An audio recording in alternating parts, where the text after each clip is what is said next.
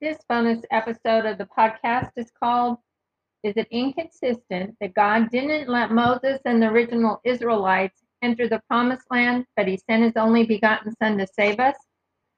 I felt led to do this research because there are some who try to dissuade others from believing in God the Father, Son, and Holy Spirit because He has punished people over time, or some people have died. Having read the Bible from cover to cover many times, I wanted to research specifically to see if these consequences were unwarranted as they suggest.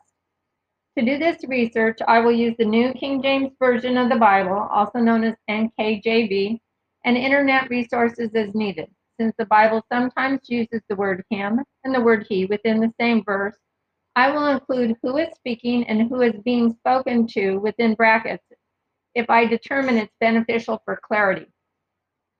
Additionally, I will put my analysis, comments, observations, and conclusions within brackets as well.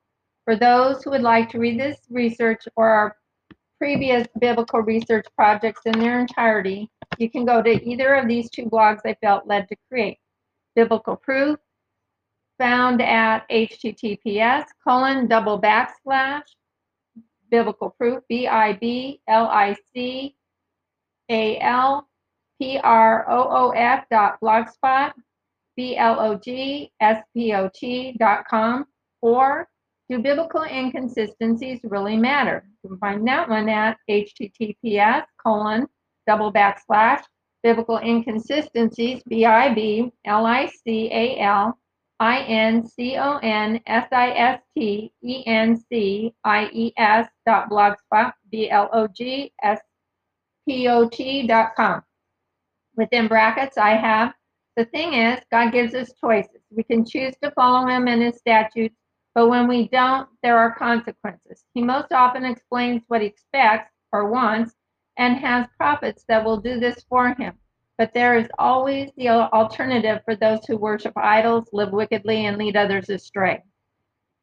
Exodus 14, verses 9 through 11 says, So the Egyptians pursued them, all the horses and chariots of Pharaoh, his horsemen, and his arm, and overtook them, camping by the sea beside Pi Hahiroth, before Baal Zephon. And when Pharaoh drew near, the children of Israel lifted their eyes, and behold, the Egyptians marched after them. So they were very afraid. And the children of Israel cried out to the Lord. Then they said to Moses, Because there were no graves in Egypt, have you taken us away to die in the wilderness? Why have you so dealt with us to bring us up out of Egypt? Chapter 14, verses 13 through 22 goes on to say, And Moses said to the people, Do not be afraid, stand still and see the salvation of the Lord, which He will accomplish for you today. This is an aside. I just was thinking of this. There's a part later where Moses and Aaron at the waters of Meribah did not show that the confidence that God would take care of them in the same way. And I want to read this again because this is really good evidence of what God wanted then. And He was very disappointed that they didn't do that. And this is a really good example of that they did. Okay, let's see. Do not be afraid. Stand still and see the salvation of the Lord, which He will accomplish for you today. For the Egyptians whom you see today, you shall see no more, see again no more forever. The Lord will fight for you, and you shall hold your peace. And the Lord said to Moses, Why do you cry to me? Tell the children of Israel to go forward, but lift up your rod and stretch out your hand over the sea and divide it. And the children of Israel shall go on dry ground throughout the midst of the sea, and I indeed will harden the hearts of the Egyptians, and they shall follow them. So I will gain honor over Pharaoh and over all his army, his chariots and his horsemen. Then the Egyptians shall know that I am the Lord, when I have gained honor for myself over Pharaoh, his chariots, and his horsemen. And the angels of God who went before the camp of Israel moved and went behind them, and the pillar of cloud went from before them and stood behind them. That's before and from before, and then they stood behind the Israelites to protect them from the Egyptians that are coming after them. So it came between the camp of the Egyptians and the camp of Israel. Thus it was a cloud and a darkness to the one, and it gave light to the other. So it was a cloud to the Egyptians, they couldn't see. It was a light to the Israelites, so they could. which is all of it's a miracle only by God. Thus it was a cloud and a darkness to the one and a light. I'm reading it again. And gave light to the night to the other, so that the one did not come near the other all that night. Then Moses stretched out his hand over the sea, and the Lord caused the sea to go back by a strong east wind all that night, and made the sea into dry land, and the waters were divided. So the children of Israel went into the midst of the sea on the dry ground, and all the waters were a wall to them on their right hand and on their left.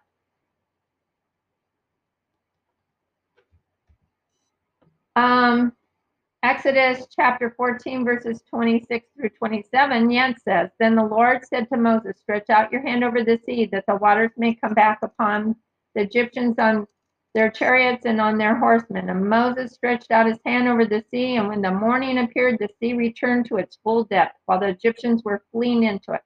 So the Lord overthrew the Egyptians in the midst of the sea. Exodus 14, verses 30 through 31 further says, So the Lord saved Israel that day out of the hand of the Egyptians, and Israel saw the Egyptians dead on the seashore. Thus Israel saw the great work which the Lord had done in Egypt. And so the people feared the Lord and believed the Lord and his servant Moses.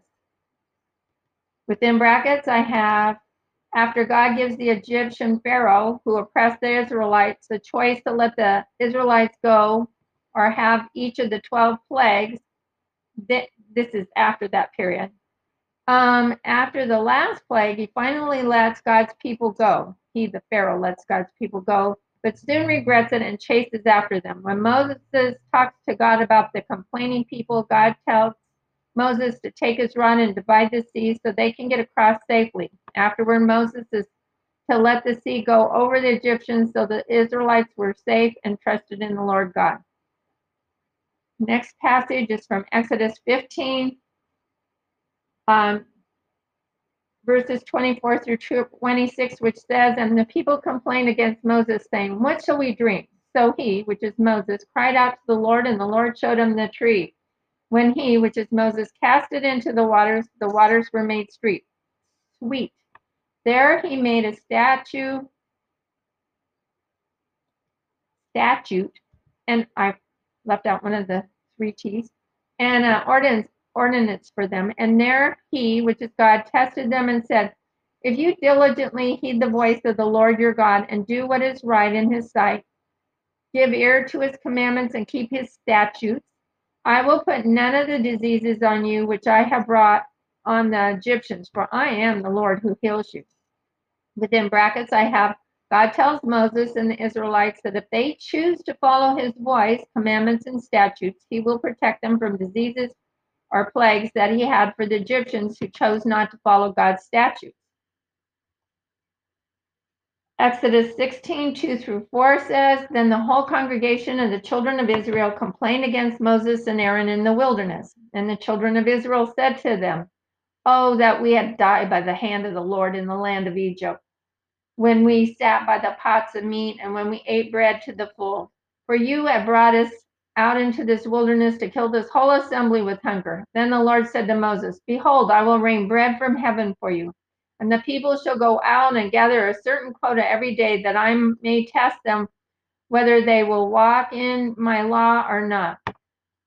Exodus 16, verses 11 through 14 goes on to say, And the Lord spoke to Moses, saying, I have heard the complaints of the children of Israel. Speak to them, saying, At twilight you shall eat meat, and in the morning you shall be filled with bread. And you shall know that I am the Lord your God. So it was that the quails came up at the evening and covered the camp, and in the morning dew lay on the ground all around the camp. And when the layer of dew lifted, there on the surface of the wilderness was a small round substance as fine as frost on the ground, and that's known as manna. Chapter 16, verse 35, yet says, And the children of Israel ate manna 40 years until they came to an inhabited land, and they ate manna until they came to the border of the land of Canaan. Within brackets, I have the Israelites complained against God to Moses that they missed the meat and the bread of Egypt and wish they had stayed there. God gave them quails in the evening and a daily supply of manna or bread, with, with twice as much to be collected the day before the Sabbath. Exodus 19 verses 3 through 6 says, And Moses went up to God, and the Lord called to him from the mountain, saying, Thus you shall say to the house of Jacob, and tell the children of Israel, You have seen what I did to the Egyptians, and how I bore you on eagle's wings and brought you to myself. Now therefore, if you will indeed obey my voice and keep my covenant, then you shall be a special treasure to me above all people, for all the earth is mine. And you shall be to me a kingdom, a priest, and a holy nation. These are the words which you shall speak to the children of Israel. Within brackets, I have, God has Moses remind the Israelites that what he did to the Egyptians who didn't choose to follow his request, and that he protected the Israelites, bearing them on eagle's wings, and they will be a special treasure to him if they choose to keep his covenant. Exodus 32, verses 20 through 24 says, Then he, which is Moses, took the calf which they had made and burned it in the fire. Moses wasn't a part of the calf.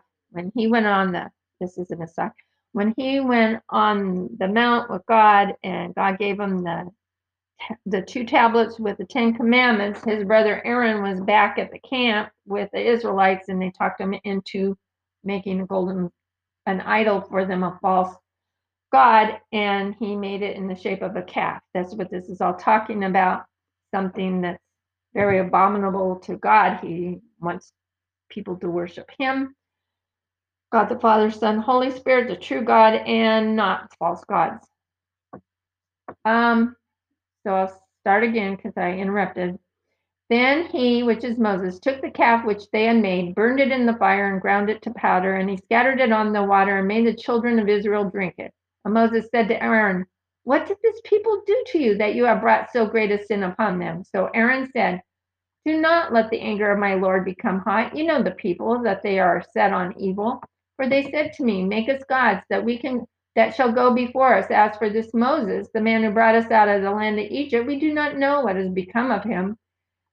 And I said to them, Whoever has any gold, let him break it off. So they gave it to me, and I cast it in the fire, and this calf came out.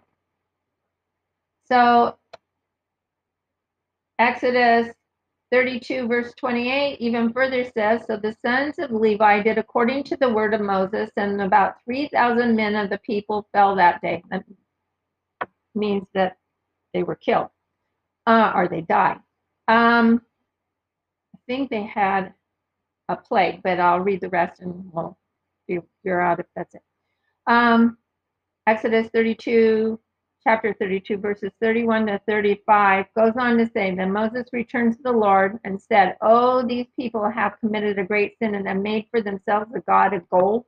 Yet now, if you will forgive their sin, but if not, I pray, blot me out of your book which you have written. And the Lord said to Moses, Whoever has sinned against me, I will blot him out of my book. Now therefore, go lead this people to a place which I have spoken to you.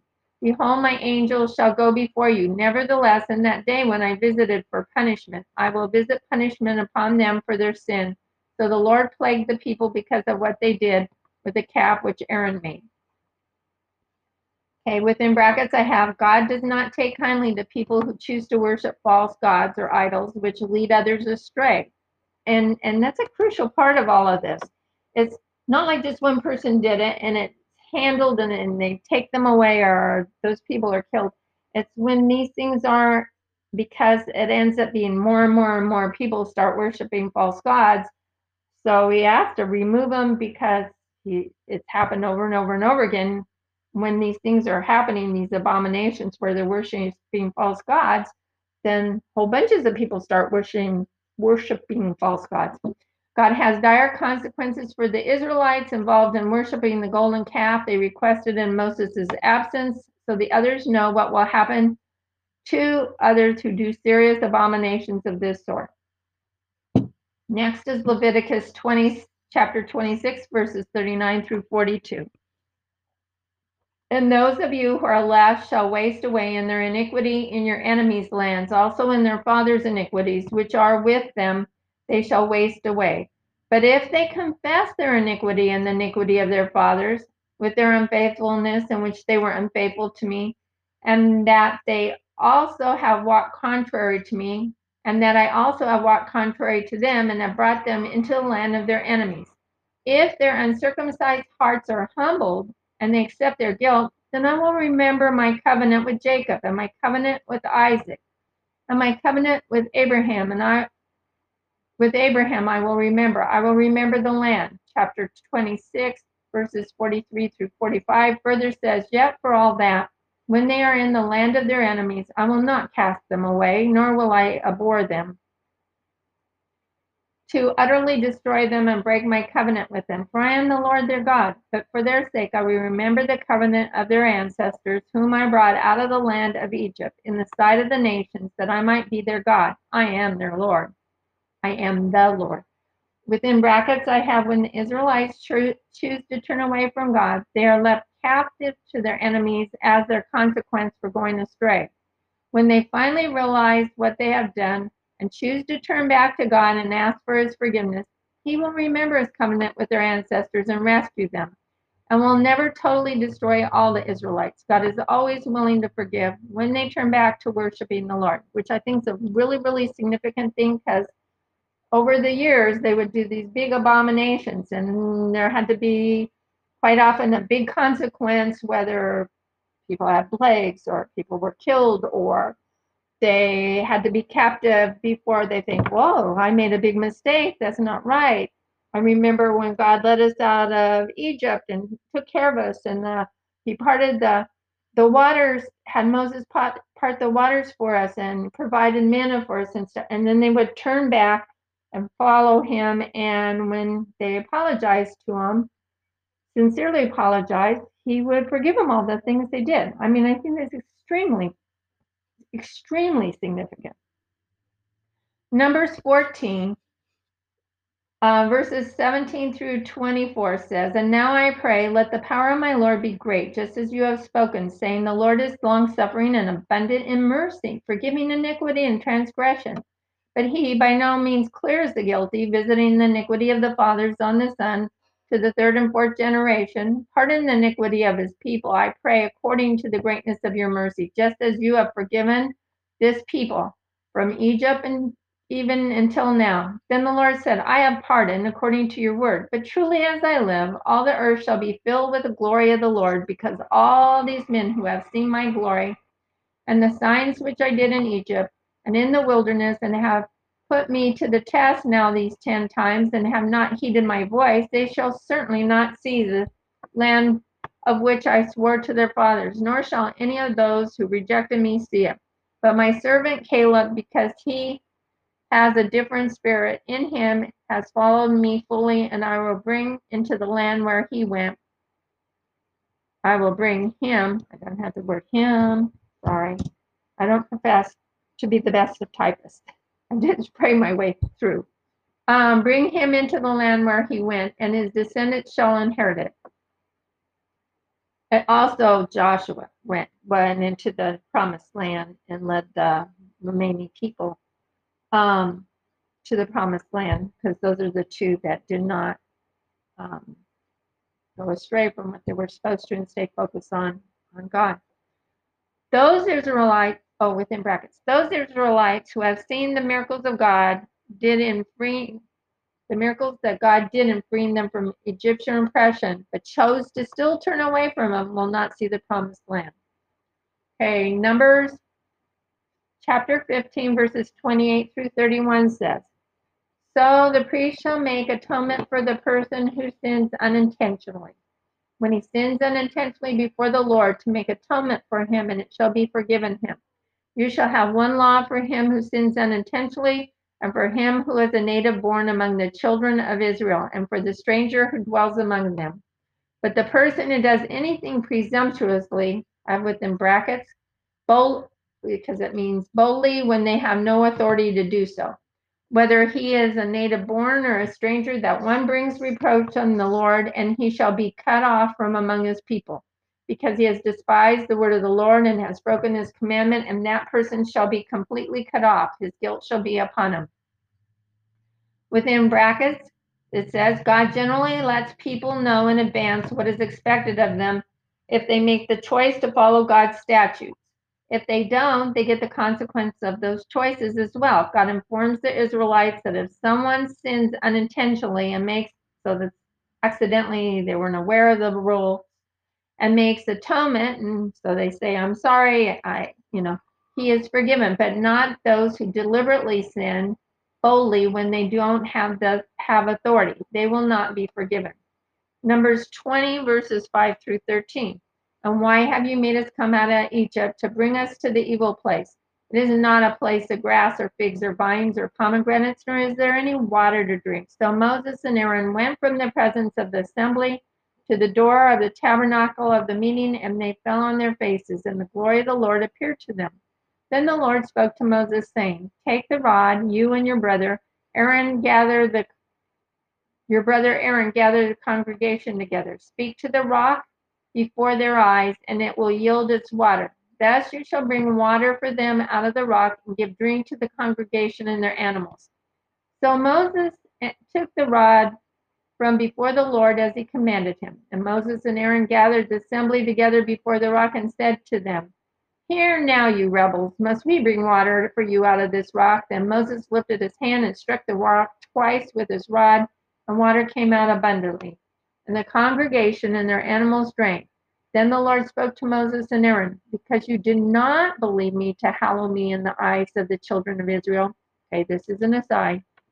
Remember, I told you that part when they were coming out of out of Egypt, and they said how the Lord's going to take care of you, trust in him, have faith. Well, they didn't do that, and they didn't do what God asked them. He said specifically what he wanted. So I'll get back to where I was. Because you do not believe me to hallow me in the eyes of the children of Israel, therefore you shall not bring this assembly into the land which I have given them. This was the water of Meribah, because the children of Israel contended with the Lord, and he was hallowed among them. Okay, within brackets, God gave Moses and Aaron specific instructions to talk to the rock to produce water for the thirsty, complaining Israelites. But instead, they chose to take the rod and hit the rock twice instead of giving God the credit and honoring God for providing water for them. So neither Aaron or Moses will enter the promised land. Also within brackets, I think it is very significant for us simple human beings to know that even though we may have consequences, if we apologize to God, he will forgive us. This is evidenced by Jesus' transfiguration recorded in Matthew 17, verses 1 through 3, which says, Now after 6 days, Jesus took Peter, James, and John, his brother, led them up on the high mountain by themselves, and he, which is Jesus, was transfigured before them. This is before before the Last Supper, just shortly before the Last Supper, and before he is betrayed and taken away and questioned and crucified on the cross, then buried and died and buried, was buried and rose again. Just so you know the time frame. His face, which is Jesus' face, shone like the sun, and his clothes became as white as the light. And behold, Moses and Elijah appeared to them. Within brackets, I have the disciples with Jesus. That's for them. Talking with him, which is Jesus. Almost the same identical thing was recorded in Mark 9, verses 2 through 6, and Luke 9, verses 28 through 30, where both Elijah and Moses joined Jesus at his transfiguration before he's crucified. Oops, I said all that. Crucified, died, and was buried and arose. In my humble opinion, I think this indicates that God forgave Moses for not choosing to respond the way he had requested, which is significant to us.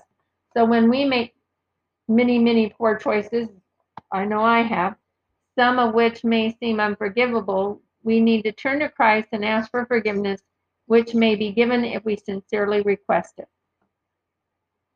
Deuteronomy 4, verses 15 through 31 says, Take careful heed to yourselves, for you saw no form when the Lord spoke to you at Horeb. out of the midst of the fire, lest you act corruptly and make for yourselves a carved image, which is an idol, what they're talking about, in any form of any figure, the likeness of a male or female, the likeness of any animal that is on the earth, or the likeness of any winged bird that flies in the air, the likeness of anything that creeps on the ground, or the likeness of any fish that is in the water beneath the earth. And take heed lest you lift your eyes to heaven, and when you see the sun, the moon, the stars, and all the host of heaven, you feel driven to worship them and serve them. And the side, so there are people that worship the sun and the stars and the moon, or believe in horoscopes, or believe in astrology and the sign a person's in, and that's what he's talking about, because those are false gods when you worship them, which the Lord your God has given to all. And he's talking about the heavens and the constellations and the sun and all, which the Lord your God has given to all people under the whole earth as a heritage. But the Lord has taken you and brought you out of the iron furnace, out of Egypt, to be his people, an inheritance as you are this day. Furthermore, the Lord was angry with me for your sakes and swore that I would not cross over the Jordan. This is Moses talking. And I would not enter the good land which the Lord your God is giving you as an inheritance, but I must die in this land, and I must not cross over the Jordan. But you shall cross over and possess that good land. Take heed to yourselves, lest you forget the covenant of the Lord your God, which he made with you, and made for yourselves, and make for yourselves a he's saying, pay attention to this, so you don't make for yourselves a carved image, which is an idol, in the form of anything which the Lord your God has forbidden you. For the Lord your God is a consuming fire, a jealous God. When you beget, that means jealous in the way of he doesn't want you worshiping other gods. He only wants, they're not real, but he just wants you to worship him only.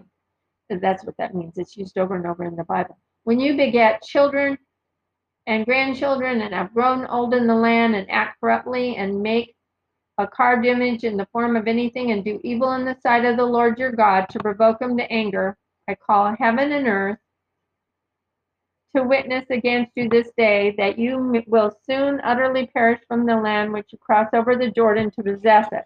You will not prolong your days in it, but you will be utterly destroyed.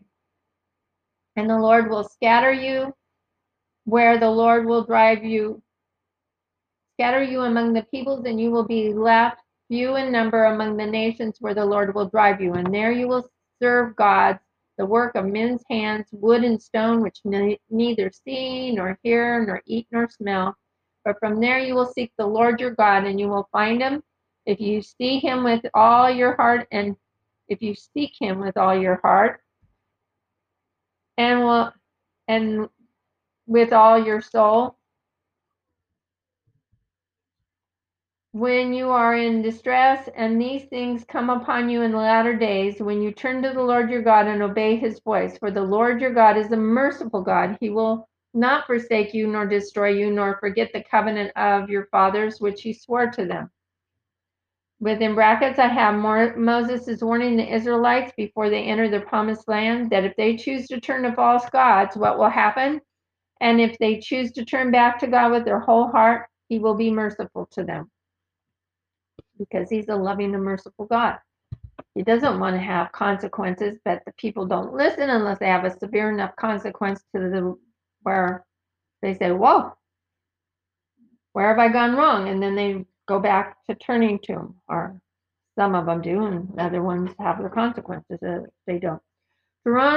Deuteronomy 11, verses 10 through 17 says, for the land which you go to possess is not like the land of Egypt from which you have come, where you sowed your seed and watered it by foot as a vegetable garden, but the land which you cross over to possess is a land of hills and valleys, which drinks water from the rain of the heaven, a land for which the Lord your God cares.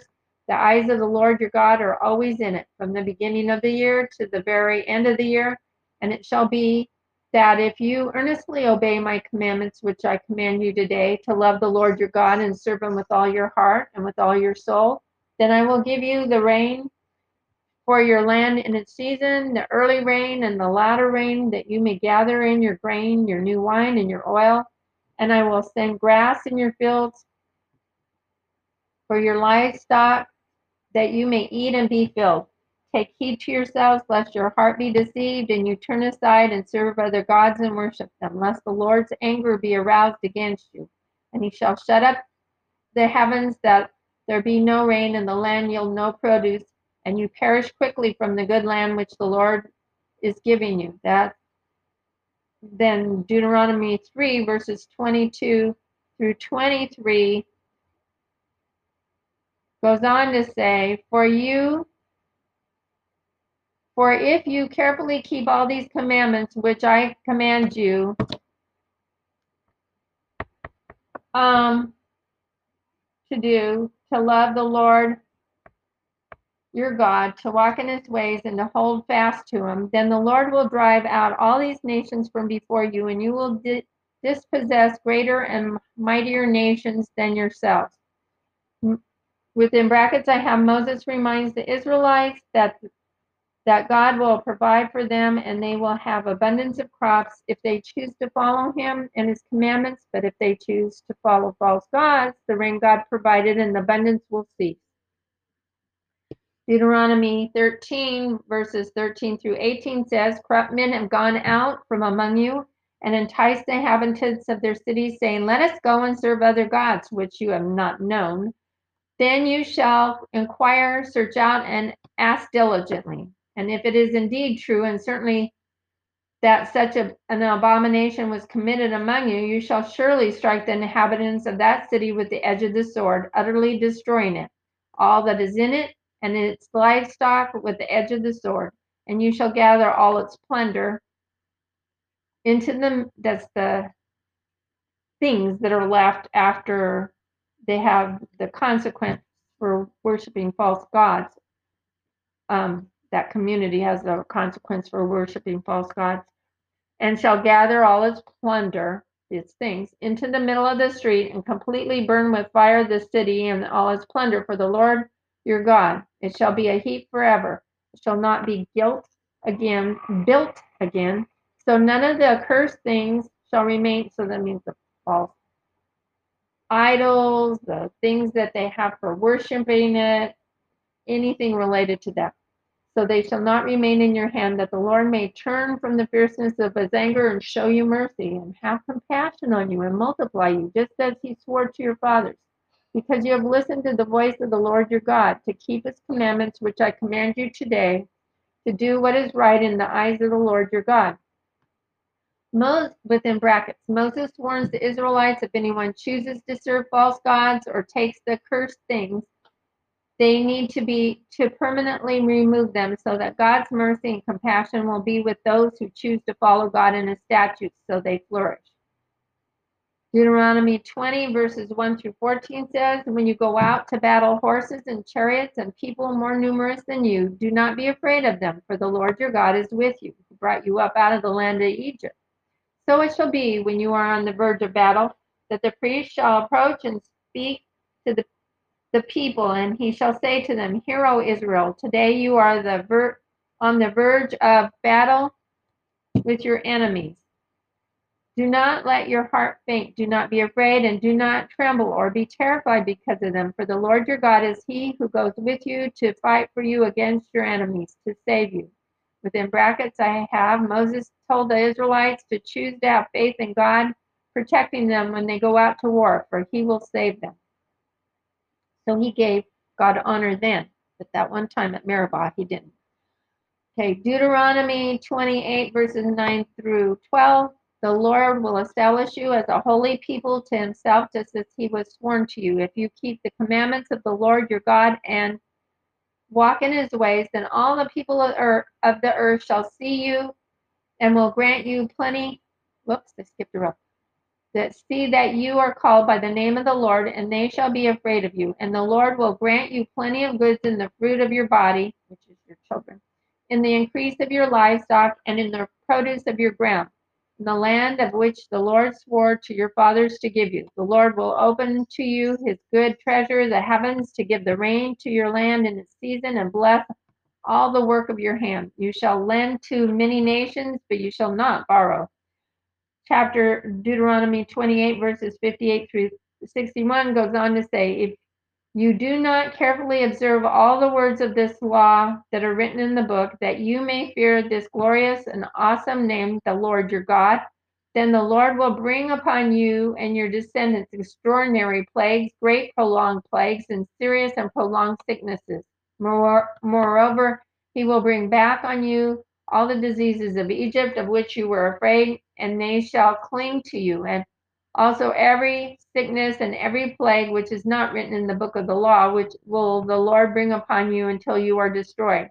Within brackets, God will bless those who choose to follow him and his commandments. On the other hand, Moses warns the Israelites if they choose to turn away from God, they will experience the plagues and diseases that they witnessed in Egypt.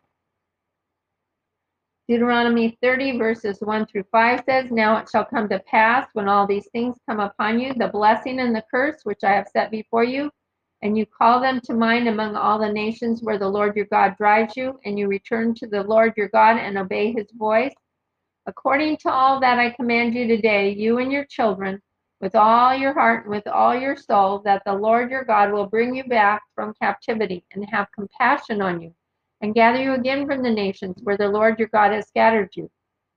If any of you are driven out to the farthest parts under heaven, from there the Lord your God will gather you, and from there he will bring you.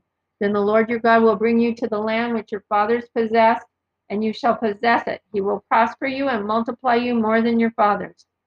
Deuteronomy 30, verses 9 through 10 goes on to say, the Lord your God will make you abound in all the work of your hand, in the fruit of your body, in the increase of your livestock, and in the produce of your land for good. For the Lord will again rejoice over you as good as he rejoiced over your fathers, if you obey the voice of the Lord your God, to keep his commandments and his statutes which are written in the book of the law, and if you turn to the Lord your God with all your heart and with all your soul. Deuteronomy 30, verses 15 to 20 further says, see, I have set before you today life and good, death and evil, in that I command you today to love the Lord your God, to walk in his ways, and to keep his commandments, his statutes. Whoops, that's the extra T, sorry. And his judgments, that you may live and multiply, and the Lord your God will bless you in the land which you go to possess. But if your hearts turn away so that you do not hear and are drawn away and worship other gods and serve them, I announce to you today that you shall surely perish. You shall not prolong your days in the land which you cross over the Jordan to go in and possess. I call heaven and earth as witnesses today against you, that I have set before you life and death, blessing and cursing. So he's giving you both to have choices, life and death, blessing and cursing. Therefore choose life, that both you and your descendants may live, that you may love the Lord your God, that you may obey his voice, and that you may cling to him, for he is your life and the length of your days, and that you may dwell in the land which the Lord swore to your fathers, to Abraham, Isaac, and Jacob, to give them. Within brackets, I have Moses reminds the Israelites that if they turn away from God and remember to turn back to him, he will have compassion on them and bring them back from captivity. Deuteronomy 32, verses 10 through 21 says, he found them in a desert land and in the wasteland, a howling wilderness. He encircled them, he instructed them, he kept them as an apple of his eye.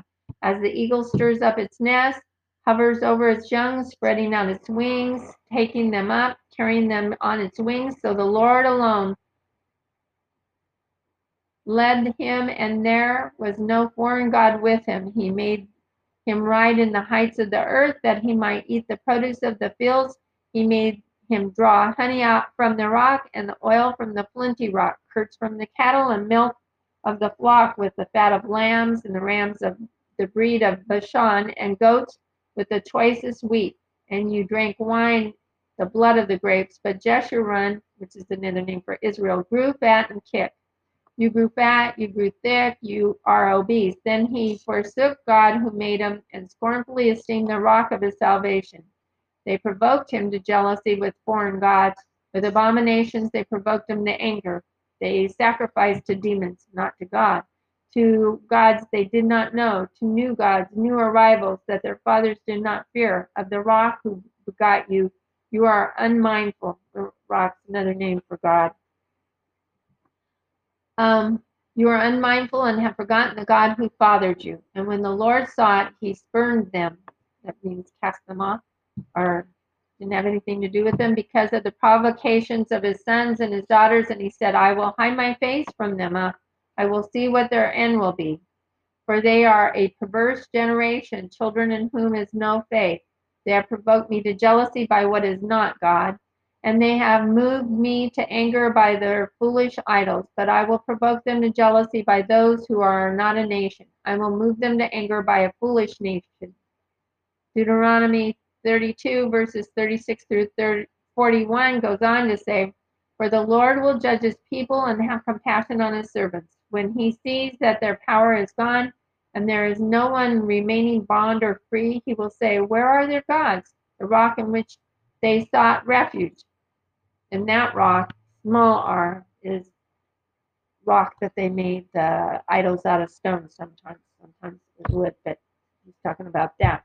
They didn't depend on him. The rock, the true God, is in contrast, but you can't see that because I'm just reading it. Who ate the fat of their sacrifices and drank the wine of their drink offering? Let them rise and help you and be your refuge. Now see that I, even I, am he, and there is no God beside me. I kill and I make alive. I wound and I heal. And say, nor is there anyone who could deliver from my hand, for I raise my hand to heaven and say, as I live forever, if I whet my glittering sword, and if my hand takes hold on judgment, I will render vengeance to my enemies and repay those who hate me. Within brackets, I have God instructed Moses to share this song with the Israelites before his death, so they would know what their options are, and if they choose to stray from God and turn back to him, he will accept them again. Joshua 5, Verse 6 says, For the children of Israel walked 40 years in the wilderness, till all the people who were men of war who came out of Egypt were consumed, because they did not obey the voice of the Lord, to whom the Lord swore that he would not show them the land which the Lord had sworn to their fathers, that he would give us a land flowing with milk and honey. Sorry, I have two flowing. I had to take one out. Within brackets, I have, this shows God followed through on the consequences to those who chose not to follow him. Within brackets, I have again, how do we know that God so loved the world that he gave his only begotten son for us? Think about it. How could the exact things done to Jesus be predicted all these hundreds of years before his birth? If it weren't for God the Father having prophets write these predictions down to be included in the Bible, God knew that some would doubt, so he left us biblical evidence. So we know Jesus is truly the Son of God by fulfilling these predictions. This is the prediction in the book of Psalm, about Jesus being God's son, and God letting David know something Jesus will say, no, that he, God the Father, will say to his only begotten son, Jesus. I will declare the decree that the Lord has said to me, Thou art my son, this day I have begotten thee. That's from the Old Testament book in the Bible, Psalm, chapter 2, verse 7. The New Testament proof that this prediction was fulfilled. God hath fulfilled the same unto us, their children, in that he hath raised up Jesus again, as it is also written in the second Psalm, Thou art my son, this day I have begotten thee. That's from Acts, New Testament. Acts chapter 13, verse 33. This is predicting a virgin will bear the Son of God. And this is the Old Testament prediction. Therefore the Lord himself shall give you a sign. Behold, a virgin shall conceive and bear a son, and call his name Emmanuel. Butter and honey shall he eat, that he may know to refuse the evil and choose the good. For before the child shall know to refuse the evil and choose the good, the land that thou abhorrest, means hate or don't like, shall be forsaken of both her kings. That's from Isaiah chapter 7, verses 14 through 16. The New Testament proof of the prediction being fulfilled. Now the birth of Jesus Christ was as follows.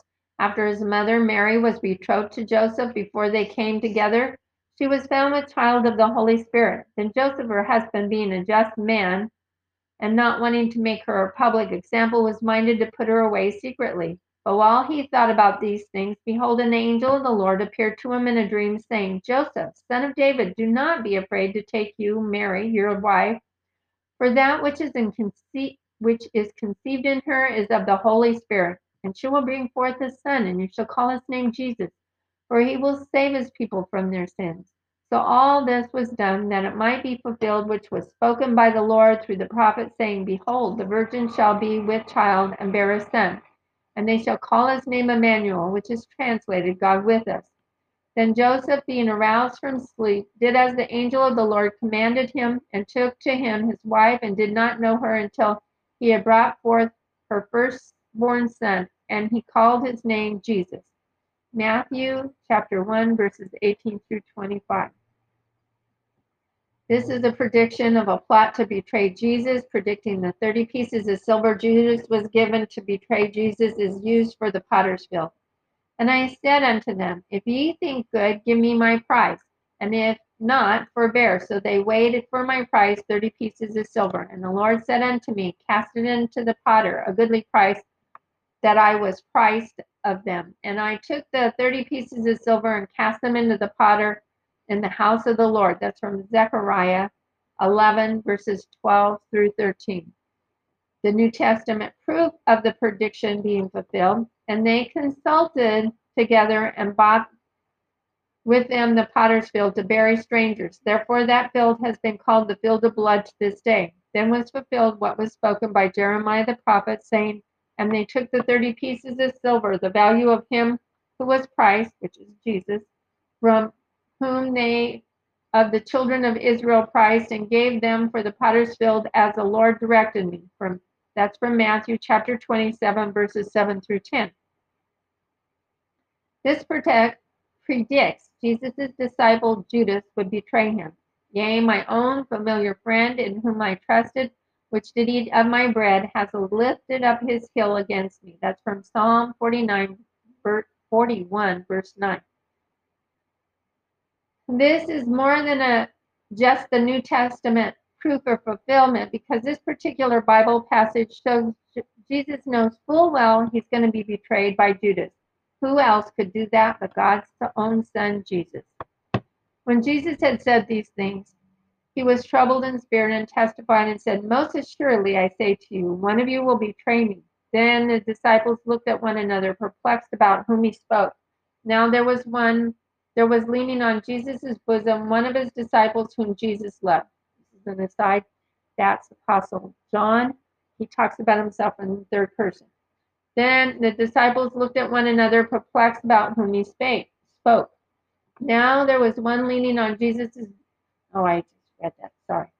Simon Peter therefore motioned to Apostle John, to ask who it was of whom he, which is Jesus, spoke. Then leaning back on Jesus' breast, he, which is Apostle John, said to him, which is Jesus, Lord, who is it? And Jesus answered, It is he to whom I shall give a piece of bread when I have dipped it. And having dipped the bread, he gave it to Judas Iscariot, the son of Simon. Now after the piece of bread, Satan entered him, which is Judas. Then Jesus said to him, What you do, do quickly. And no one at the table knew for what reason he, which is Jesus, said this to him. For some thought because Judas had the money box, that Jesus had said to him, Buy those things we have need for the feast, or that he should give something to the poor. Having received the piece of bread, he, which is Judas, then went out immediately, and it was night. That's from John chapter 13, verses 21 through 30. More New Testament proof of the prediction fulfillment. And while he, which is Jesus, this is after the Last Supper, they're in the Garden of Gethsemane. Jesus has finished the praying. He knows Judas is about to be there, and then appears.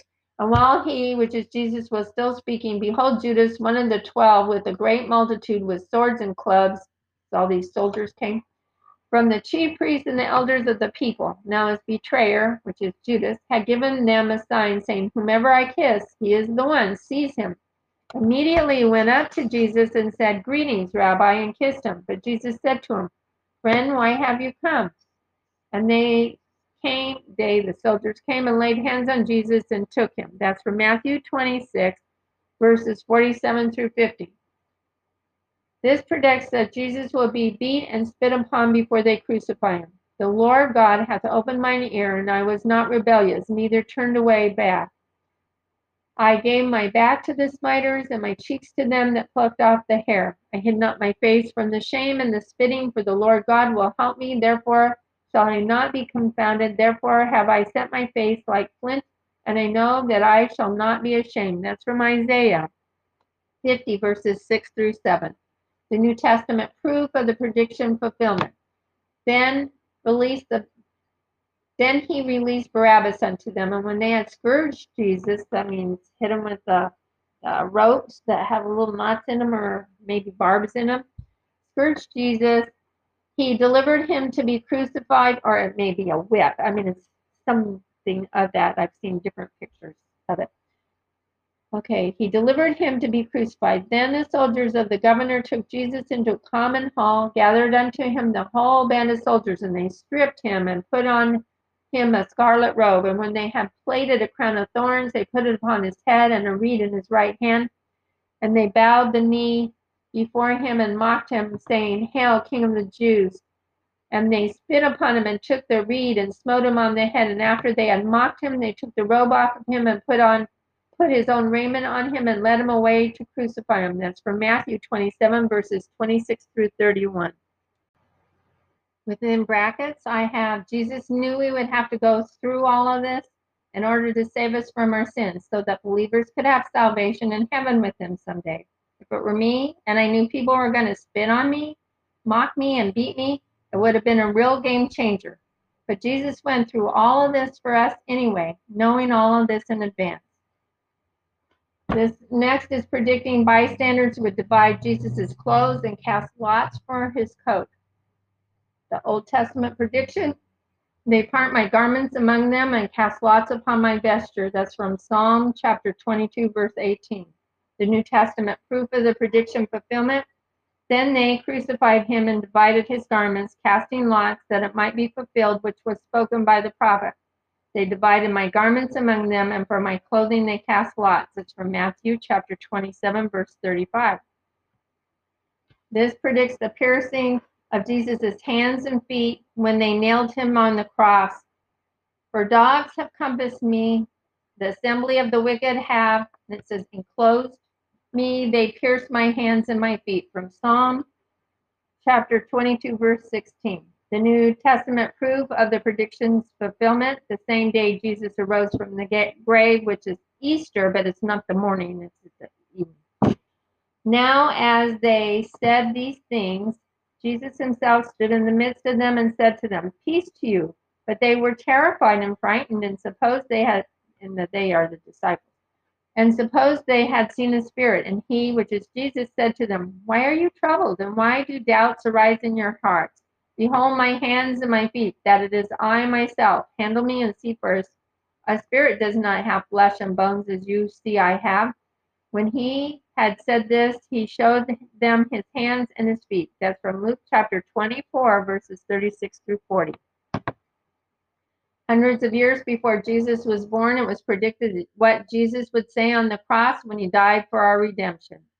My God, why hast thou forsaken me? Why art thou so far from helping me and from my words of my roaring? And from the words of my roaring.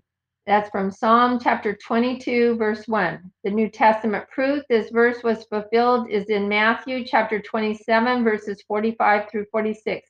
Now from the 6th hour until the 9th hour, there was darkness over all the land. And about the 9th hour, Jesus cried out with a loud voice, saying, Eli, Eli, lama sabachthani. That is, my God, why have you forsaken me? This is predicting Jesus wouldn't suffer corruption. In other words, his body wouldn't rot. For thou wilt not leave my soul in hell, neither wilt thou suffer thine Holy One to see corruption. That's from Psalm chapter 16, verse 10. The fulfillment of this verse is in John 20, verses 25 through 29, when Jesus shows himself to the disciples the second time after arising from the grave.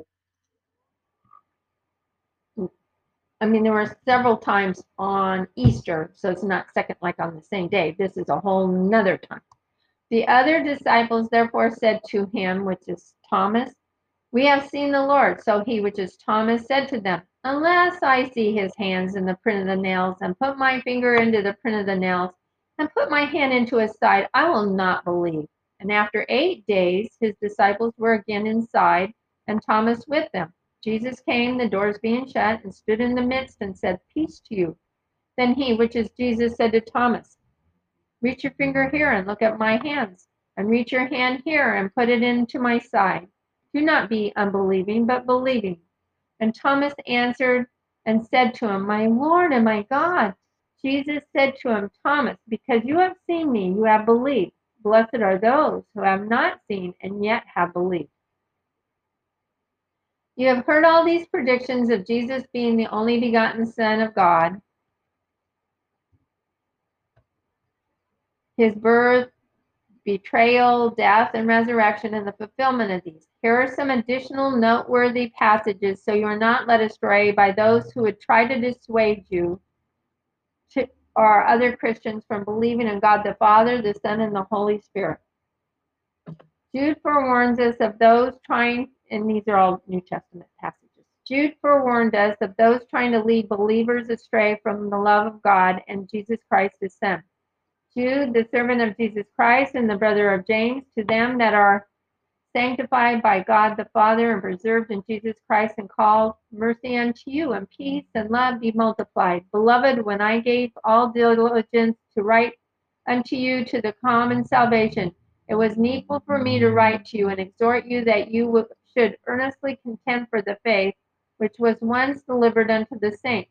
For there are certain men crept in unawares, who were before of old ordained to this condemnation, ungodly men, turning the grace of our God into lasciviousness, and denying the only Lord God and our Lord Jesus Christ. This is from Jude, verses 1 through 4. Next is Jesus Christ, God's Son, washed our sins from us when he died and arose from the dead. And from Jesus Christ, who is the faithful witness and the first begotten of the dead, and the prince of the kings of the earth, unto him that loved us and washed us from our sins in his own blood, and hath made us kings and priests unto God and his Father. To him be glory and dominion forever and ever. Amen. That's from Revelation 1, chapters 5 through 6. Jesus tells John in the book of Revelation of Jesus Christ that, this is the last book of the Bible, they should stay strong, hold fast, and repent, because Jesus comes like a thief in the night, and believers undefiled shall walk in white with him, and Jesus will not blot out their name out from the book of life, but will confess their name to God the Father. And they should focus on what the Holy Spirit says to the churches. Be watchful and strengthen the things which remain that are ready to die, for I have not found thy works perfect before God. Remember therefore how thou hast received and heard, and hold fast and repent. If therefore you shall not watch, I will come on thee as a thief, and thou shalt not know what hour I will come upon thee. Thou hast a few names, even in Sardis, which have not defiled their garments, and they shall walk with me in white, for they are worthy. He that overcometh, the same shall be clothed in white, which is white clothes or white garments.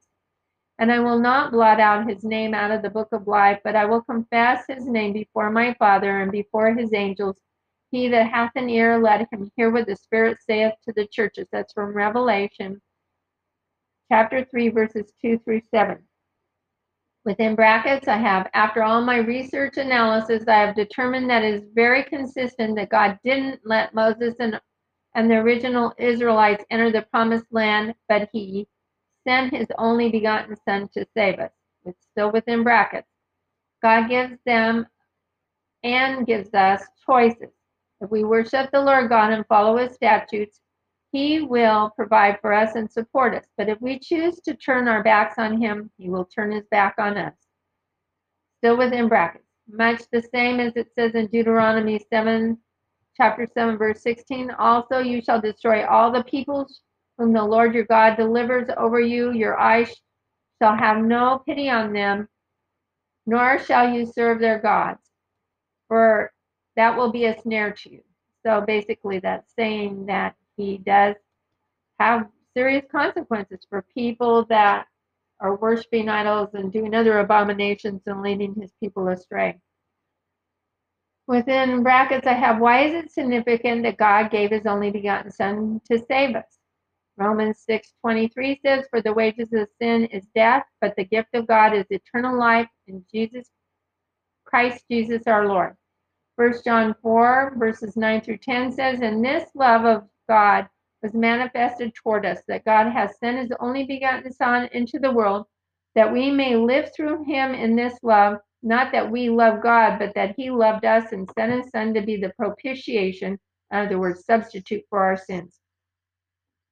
1 Peter chapter 1, verses 17 through 21 says, and if you call on the Father, who without partiality judges according to each one's work, conduct yourself through the time of your stay here in fear, knowing that you were not redeemed with corruptible things like silver or gold from your aimless conduct received by tradition from your fathers, but with the precious blood of Christ, as of a lamb without blemish and without spot. He indeed was foreordained before the foundation of the world, but was manifest in these last times for you, who through him believe in God, who raised him from the dead and gave him glory, so that your faith and hope are in God. Within brackets, I have, not only do I base my analysis on all the predictions about Jesus in the Old Testament and the fulfillment in the New Testament, but also on the following Bible verses. When he, which is Jesus, had been baptized, Jesus came up immediately from the water, and behold, the heavens were opened to him, and he saw the Spirit of God descending like a dove, alighting upon him. And suddenly a voice came from heaven saying, this is my beloved Son, in whom I am well pleased. That's from Matthew 3, verses 16 through 17. It came to pass in those days that Jesus came from Nazareth of Galilee and was baptized by John, that's John the Baptist, not Apostle John, in the Jordan, which is the Jordan River. And immediately coming up from the water, he saw the heavens parting and the Spirit descending upon him like a dove. Then a voice came from heaven, you are my beloved Son, in whom I am well pleased. That's from Mark chapter 1, verses 9 through 11. When all the people were baptized, it came to pass that Jesus also was baptized. And while he prayed, the heaven was opened, and the Holy Spirit descended in bodily form like a dove upon him. And a voice came from heaven which said, you are my beloved Son, in you I am well pleased. That's from Luke chapter 3, verses 21 through 22. And John, which is John the Baptist, bore witness, saying, I saw the Spirit descending from heaven like a dove, and he remained upon him, which is Jesus.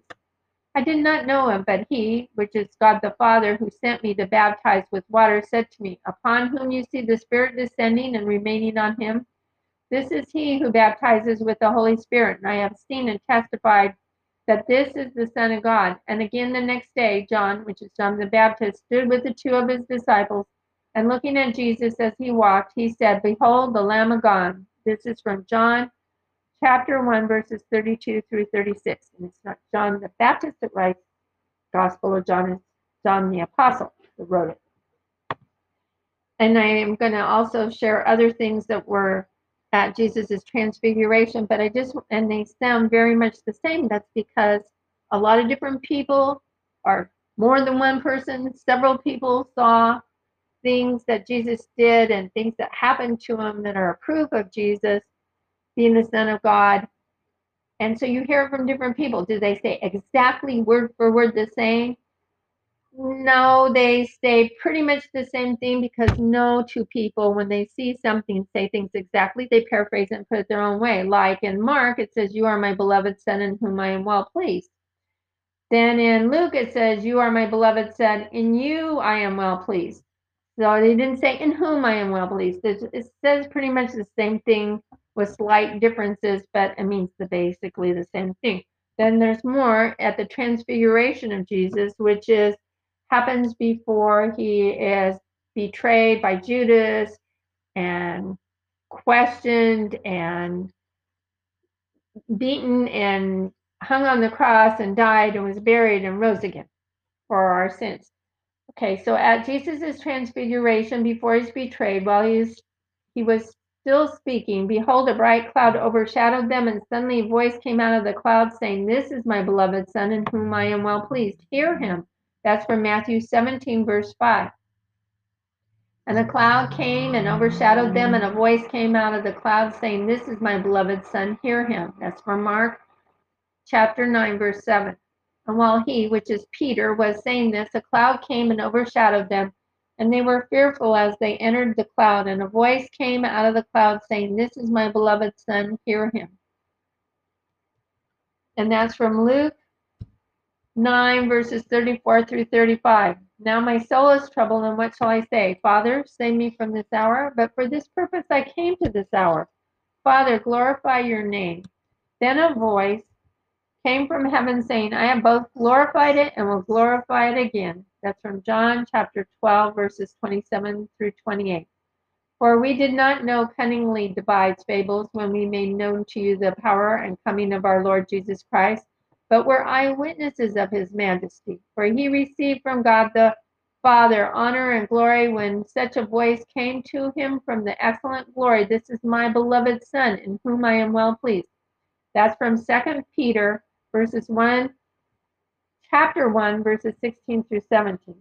Remember John 3:16 through 21, where Jesus says, "For God so loved the world that he gave his only begotten Son, that whosoever believes in him should not perish, but have everlasting life.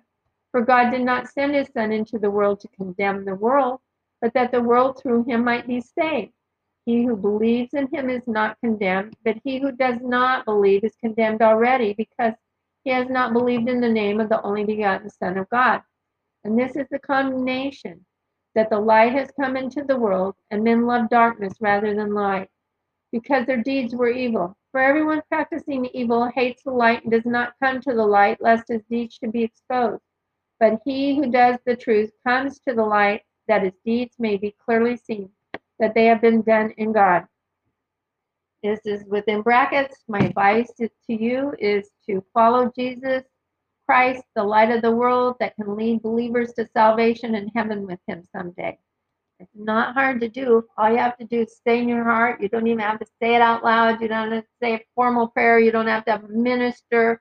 You don't have to say formal words. You can say what's in your heart. I love you, Jesus, or I want to love you more, but I'm confused. Help me. Show me what I need to know. See what's in your heart. He hears you, and he will help you, and he will be there for you, and he will accept you if you are sincere about turning your life to him. Does that mean that you're going to be perfect because you're turning his life to him? Nobody's perfect, but Jesus, God knows that our lives are 2 steps forward, 1 back, or 1 step forward, 2 back. But if we keep, every time we make mistakes, if we keep turning to him and apologizing and ask for his guidance, he will be there for us and he will guide us. Doesn't mean you have steak every night.